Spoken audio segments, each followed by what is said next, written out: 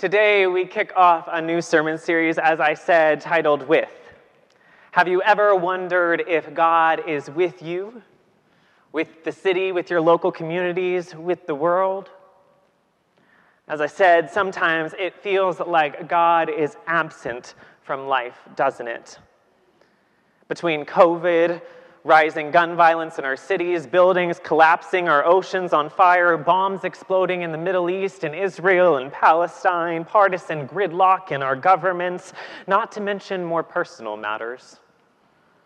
Unemployment, hunger, housing concerns, healthcare-related issues, and even death.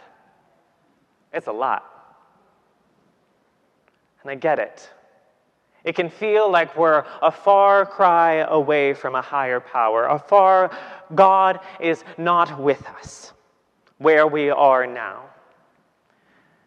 Yet if you hear nothing else to say, hear that the scriptures tell us a different story. In all of these things, when it feels as if as the psalmist writes, we are sheep being led to a slaughter, hear that God holds us close. Because God is with us, and nothing, absolutely nothing, can separate us from the love of God.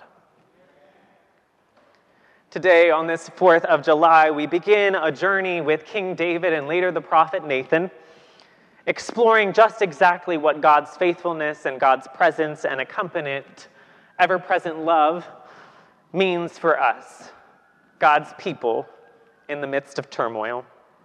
We look at the way that God's continuous care for God's children demands a reorientation in the church, in the world, in our local communities, and the ways it calls us into unity, to wholeness, and to life abundant.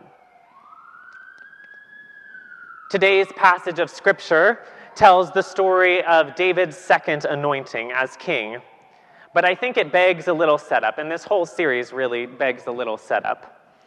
Because 1st and 2nd Samuel, you know, were not written as 1st and 2nd Samuel, but were one complete narrative. We remember that for the longest time, our ancestors, the people of Israel, were living as scattered tribes, ruled by morally negligent judges. If you want to read a horror story in the Bible, read the book of Judges. And from this disunity and this chaos, God begins to make a more excellent way, as God does. Back in 1 Samuel 8, the people ask the prophet Samuel for a king to judge us. Samuel is reluctant to agree to their request. God is the ruler of Israel's people, after all, not a person. And there's also the fact that there'd be so much power in the hands of one person, and not unlike the founding fathers here in the United States so many years ago, they feared this may lead to corruption. But in prayer, God tells Samuel to listen to the people's requests. Be with your people, God says, as I am with my people. And so God sends to the Israelites a ruler from the tribe of Benjamin, the smallest of Israelite tribes, a young man named Saul. And he's from the littlest families in the tribe as well. And Samuel blesses Saul and anoints him king. For a while it goes well. Saul seems like the perfect leader, maybe a Kennedy at one point, smart and handsome. But we quickly learn that Saul has some character flaws, right? He's dishonest and extremely prideful. Saul starts leading away from the presence of the Lord. He walks away from God and God's people and God's command. So Samuel tells the people that God is going to provide for them a new, more humble king. And that's when we learn about David. David is the youngest of his brothers as well. He's ruddy, he's handsome, he has beautiful eyes, it says. I love how the scripture tells us those little details. But he's humble. Oh, so much more humble than Saul. Maybe you might remember from Vacation Bible School that story with David and Goliath. This is when we first learn, I think, of David's humility. David goes against this giant enemy with a sling and 5 smooth stones. I wouldn't want to do that. He says, Goliath, you come at me with sword and spear and javelin, but I come to you in the name of the Lord of hosts, with the God of the armies of Israel, with the God of the armies of Israel, whom you have defied. And he defeats Goliath. And he's made one of the generals in Saul's army. And as Saul turns away from God and God's people, descending into fear and madness, David starts winning battles.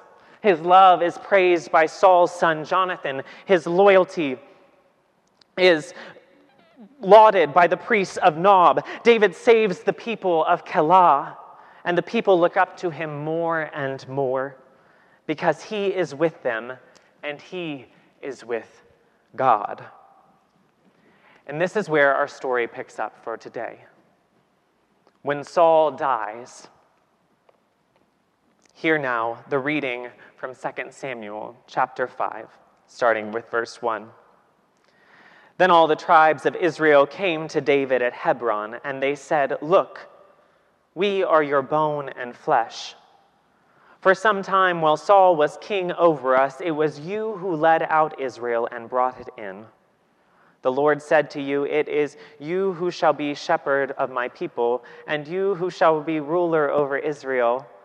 So all the elders of Israel came to the king at Hebron and King David and made a covenant with them at Hebron before the Lord, and they anointed David king over Israel.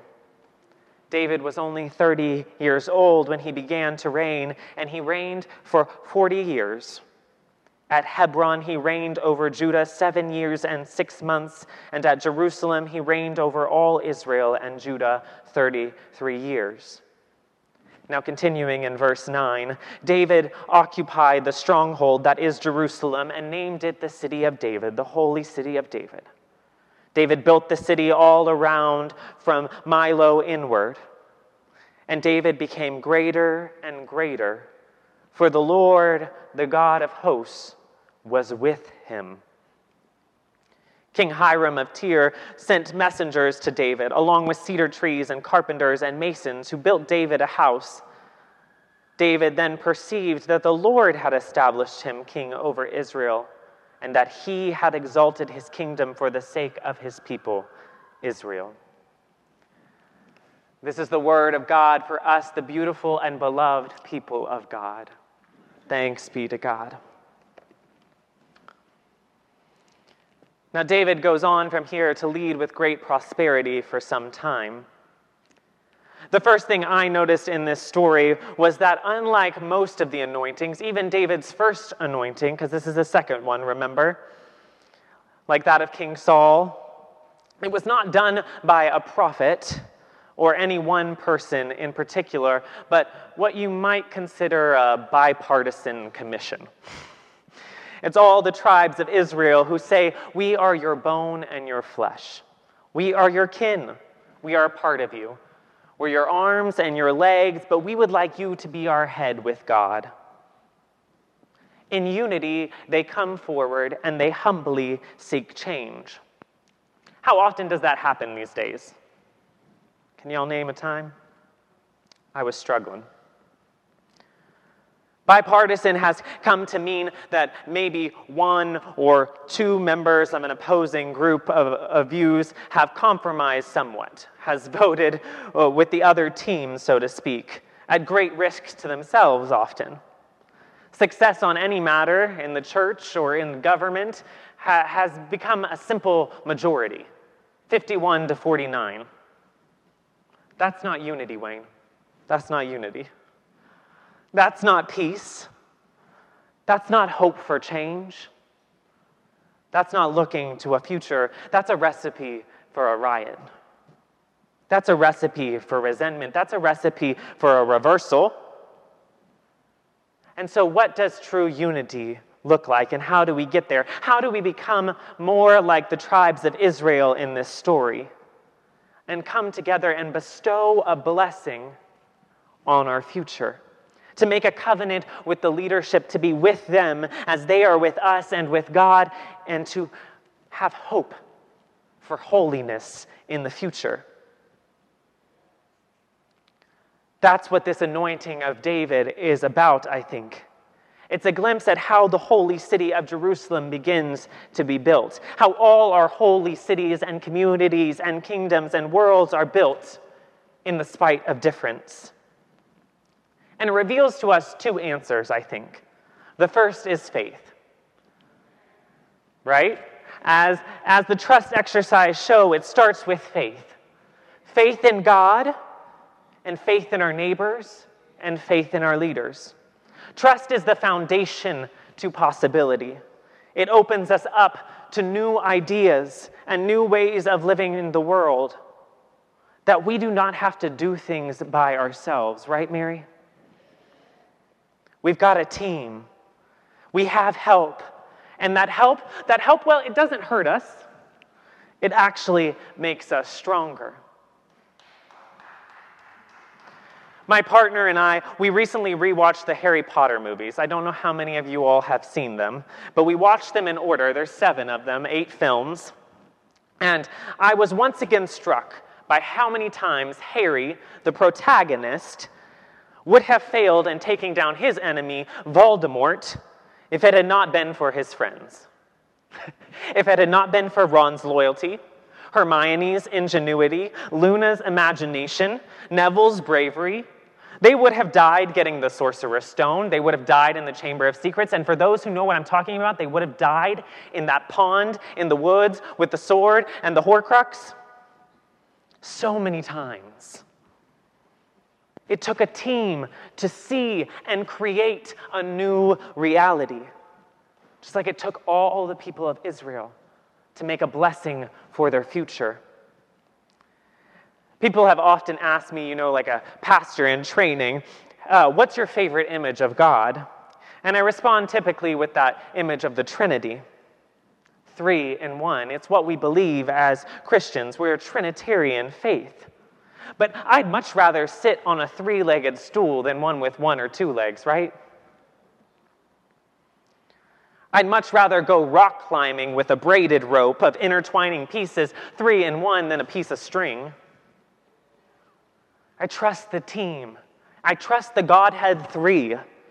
I have faith in the unity with the divine. Although David is young, the Israelites say they want David because it was you who led out Israel and brought it in. It was because of David's faithfulness to them and to God that they desired his leadership skills and made a covenant, a promise with him. It was because of his faith and trust for the team that they thought he was the right man for the job.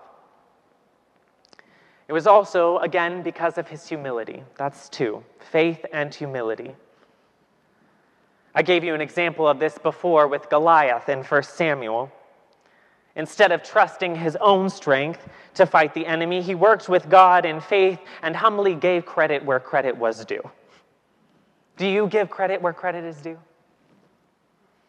The people were tired of pride, particularly Saul's pride. Who in this room is tired of some leader's pride? And I'm not talking about the LGBTQ kind of pride here, a protest or celebration for simply taking up space and existing. I'm talking about pride in the sense of leaders who just have too much ego, who lack the humility and the wisdom to see that people and systems who help them accomplish their goals, who lack the gratitude and the thanks for the blessings in life. There's a proverb that says, pride goeth before the fall. Pride goeth before destruction, and a haughty spirit before the fall. Better it is to be of a humble spirit with the lowly than to divide the spoil with the proud. He that handles a matter wisely shall find good, and whoso trusts in the Lord, happy is he. Did you notice what David did after the city was built and the king of Tyre is working to build a house for David. He looks around and goes, wait, I didn't do all this. It was the Lord that established me king over Israel, with and for the sake of his people, Israel. Humility and faith. Faith and humility. These are the cornerstones for possibility. Now, as Wayne said, it's not lost on me that today is a federal holiday, Independence Day in the United States. And we know certainly that this was not independence for all. I also know that not all worshiping with us online or even here in the room live in the United States or even celebrate U.S. independence. But if you do, I have a challenge for you today. A twist on the celebration, if you will. We're a day of twists. Armbands, twists on celebrations. Instead of celebrating independence this year, the separation, or in addition to our celebrations, consider also celebrating Interdependence Day. Interdependence Day. What would it look like to be like the people of Israel and put a little more faith in God, a little more faith in our neighbors, in our faith leaders, in our elected officials, regardless of party or ideology, just a little, put a little faith. What would it look like to give, for all of us, to find a little more humility, to give more credit to the Lord for our blessings, for the roof over our head, for this sanctuary, for the new job and our sense of security.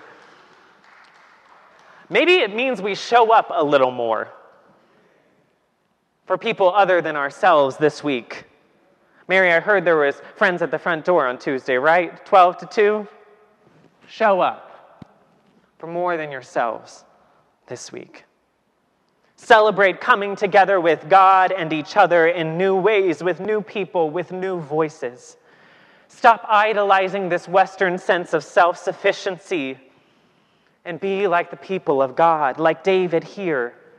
Be present with the divine. Be present with the divine and each other. After all, we worship a God who is with us, who came to the earth to be with us in Emmanuel, Jesus Christ. That's the gospel. Died for us, gave us life in abundance. We are stronger with God. We are stronger with close friends. We're stronger with therapists. We're stronger with trainers and yoga instructors. We're stronger with immigrants. Simply put, we're stronger together. As JFK said in his inaugural address, united there is little we cannot do in a host of cooperative ventures. Divided there is little we can do. For we dare not meet a powerful challenge at odds and split asunder. With God and each other, the possible becomes possible, and holy cities are built. But it takes a little faith and humility to make it happen. May it be so. In the name of the Father, and of the Son, and of the Holy Spirit. Amen.